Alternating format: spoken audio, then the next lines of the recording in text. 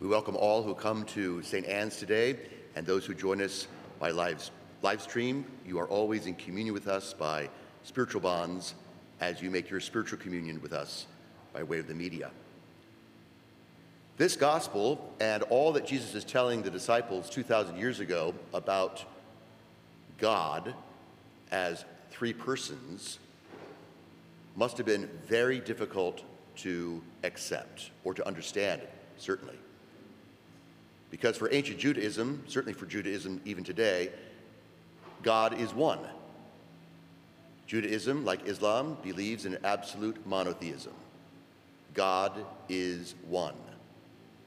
And to have strange gods before you is blasphemous. So to hear God the Father, God the Son, God the Holy Spirit sounds like polytheism to ancient Jews. And so this is the problem historically. Not only is God three persons in one, how can that be? You're either one or three, but you can't be one and three at the same time, it would seem. But the other big problem is that Jesus is divine. If he is God in the flesh, for ancient Jews, this would have been blasphemous. Because how can God be man? It was the fundamental reason why he had to die on the cross. He made himself into a god, they thought. Even today, Islam historically does not accept Christianity because of Jesus as divine, because again, Allah is spirit, never flesh, and this trinity of persons, let alone Mary, the mother of Jesus, the mother of the Lord, therefore mother of God. These are big problems for Jews and Islam historically. So Christianity comes on the scene, and Jesus reveals something quite unique in the history of religion about the nature of God. Yes, God is one, and yet God is three. Three persons in one God. The divine Father, the divine Son, and the divine Holy Spirit, all from eternity, one God in three. If I were Jesus, and I'm glad I'm not, but if I were 2,000 years ago, I would never have talked about the Trinity. Never. It's so confusing to the average listener. To his context, for Jews and for Islam, a big problem. It's a dividing line in many ways between us and them when it comes to the doctrine, our belief in God. We all believe in one God, but there's a difference. So how to make sense of this? You might say, well, Father, it's a mystery. Just accept it on faith and don't try to understand this. And most people just accept what Jesus says, a lot of things that he says, and says, okay, he said so, that's the way it is. But how many of you have ever read a mystery novel, a murder mystery? You don't simply say, I don't want to know who done it. You want to read, you want to understand, you want to probe the story and find out what is going on here. Now, you may not ever get all the answers that you want, but that doesn't preclude you from probing it, investigating it. So God gave us intellect, and he wants us to understand as best we can in faith so that we can believe even more. And that's a beautiful thing, to actually know what I believe. It's one thing to believe. It's another thing to know what I believe and to share that, to present that intelligently to the world. This was not easy 2,000 years ago, certainly, and it took the church only about 300 years to get it together. So every Sunday and solemnity, we profess that creed, the credo, the Nicene Creed, the Council of Nicaea, that put together, I believe in one God, the Father. I believe in God the Lord, Jesus Christ. I believe in the Lord, Holy Spirit. A Trinitarian monotheism took 3 centuries to formulate, and it wasn't easy. A lot of heresies, a lot of doubts, a lot of confusion about just what this meant. We stand really with 2,000 years of faith under our belts, but it was not easy for them. So Jesus doesn't deceive, and he doesn't mess around. So what he says, I and the Father are one, and I will send the Holy Spirit who will give to you what I myself have received from the Father. he's telling the disciples about this relationship in the Godhead, the Father, the Son, and the Holy Spirit. So let's try to understand that in 5 minutes. Where do we start? We start with ourselves, the natural order. That's the Catholic way. Start with the natural order and then ascend to the supernatural. So in the natural order, every man and woman is designed to do the following. With our intellect, to know. With our will, to love. To know someone other than ourselves. And to love someone other than ourselves. This is a natural desire. If I were to simply know myself and love myself exclusively, we would call that narcissism.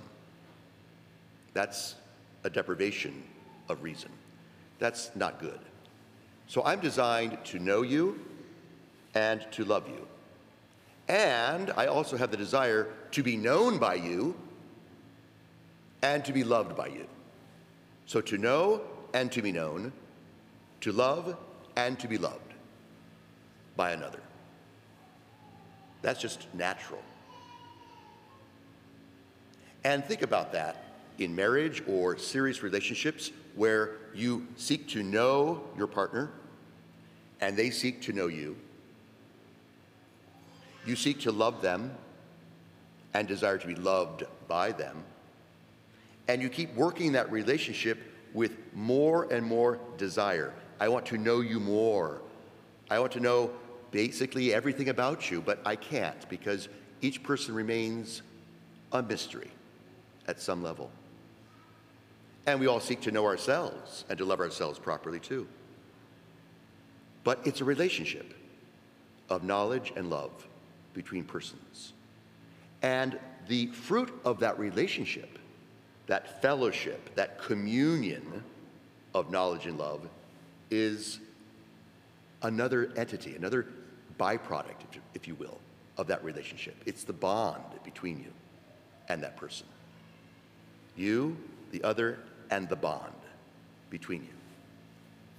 Now, that's intelligent about every human person. So I'm designed, you are designed, ultimately to know, love, and serve God. And what we're revealed, told by God, is that he seeks to know, love, and serve us through Jesus, the divine Son. Now let's talk about this with regard to God then, as revealed by Jesus. If we're made in the image and likeness of God, therefore there's something about God who is also Trinitarian. God desires to know and love another perfectly, hence Jesus, his Son. And the Son so desires to know and love the other, the Father, perfectly, from all eternity. A perfect love, an eternal, perfect love and knowledge of one for another. And the fruit of that relationship is the bond of that eternal love, hence an eternal spirit. So Father, Son, and Holy Spirit, an eternal knowledge and love, one for the other, and the bond between them. Does that help you understand a little bit more about the intelligence of our faith? It wasn't easy for people then because they couldn't make those distinctions. But we have the benefit of many, many years and centuries of working this out. Now, what does that say about us? It says that I am designed to know and love another. If I don't do that, then I'm really missing out on who I am. The fundamental nature of me is to know and love another. And of course, that other person ultimately is God. I can't do that perfectly. I'm a sinner. But I have the graces of the Holy Spirit to pursue that relationship, just as you do in your relationships. When you don't understand someone, you don't abandon them, delete them, write them off. You seek to know them more, to love them more, not to run away from them. But so many people don't want to do that. because they know and love themselves too much, way too much. They think they're gods, and people should worship them. Welcome to Washington. Right? We've said that so many times from this pulpit, because we live so close to the culture that is around us where everyone wants to love themselves. It's all about me culture. Very dangerous. That's why a lot of people who go that route end up being very disappointed, frustrated, angry, sad, and their lives are miserable. As a priest, I can tell you so many times people come to me and say, most of my life, Father, I spent just pursuing myself. It was all about me, getting ahead, making money for me, pleasing myself with a lifestyle that was just all about me. And it didn't give me what I wanted. It made me miserable, angry, lonely, very tired, and stressed. So, see, made in the image and likeness of God, I cannot but love and know another. And God also has that desire, as I said, to know and love us. So what's going to be the most incredibly powerful, natural way for God to know you and to love you, and for you to know and love God? Not doctrines, although they're helpful. Not just your own concepts, your own psychological emotions. All that's important, but no. To know and love another person is to know them up close and personal, body to body, blood to blood. So if God wants to so know and love us, the most intelligent form is not a tweet or an email or a text or a letter or just a concept. It's in the flesh, body to body, blood to blood. That's why, see, Christianity actually makes our relationship with Jesus, with God, so real, because it's in the flesh. 2022 years ago, we know exactly where God became man. You can go there today and walk in the footsteps of the God-man Jesus, who is one with the Father and the Holy Spirit, God among us, personally, talking, relating, laughing, crying, suffering, dying, rising from the dead.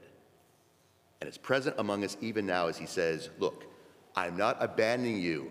I will be as personal to you again as I've always been, through the Holy Spirit.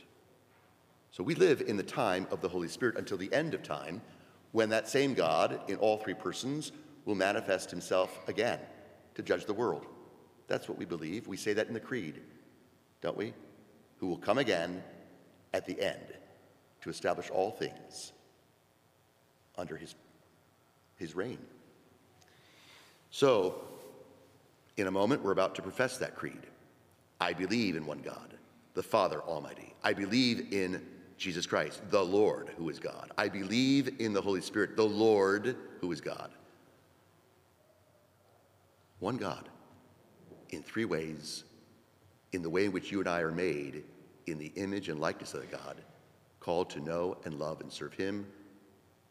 He, in turn, comes to know and love us perfectly through Jesus, and gives us now, once again, personally, the most intimate relationship of knowledge and love in his body and blood. That is distinctively Christian. Celebrate it. All glory be then to the Father, and to the Son, and to the Holy Spirit, as it was in the beginning, is now, and ever shall be, world without end.